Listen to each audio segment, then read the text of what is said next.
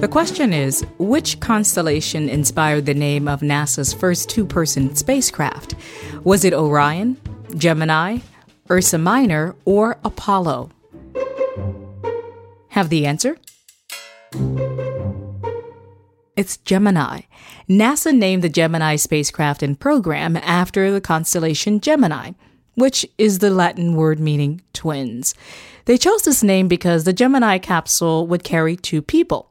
Project Gemini set the stage for Project Apollo, which led to astronauts landing on the moon. Murray, I'm always fascinated about what happens at NASA. Tell us more about the spacecraft and program called Gemini.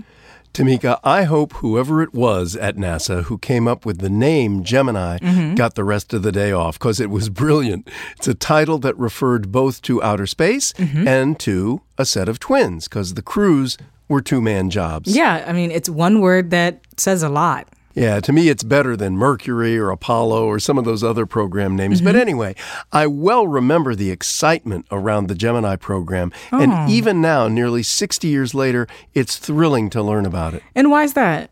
Well, you remember that in 1962, President John Kennedy had committed the U.S. to our landing on the moon and returning by the end of that decade. Sure. We choose to go to the moon. Exactly. But there were so many things we had to learn how to do, and we learned a lot of them in the Gemini program. Like what things exactly? Well, you know, cynical test pilots sometimes referred to the Mercury astronauts as spam in a can because they didn't do much actual maneuvering of their spacecraft.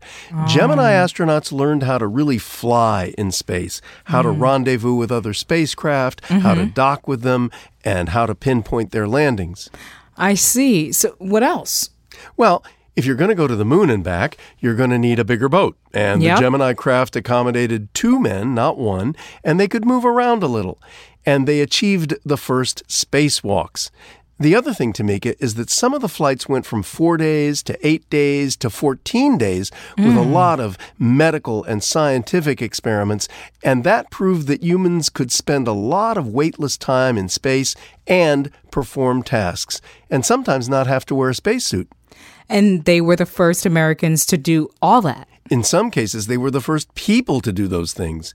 And it all happened so fast. Get this, Tamika, 10 manned Gemini flights in 21 months from 1964 to 66. That is impressive.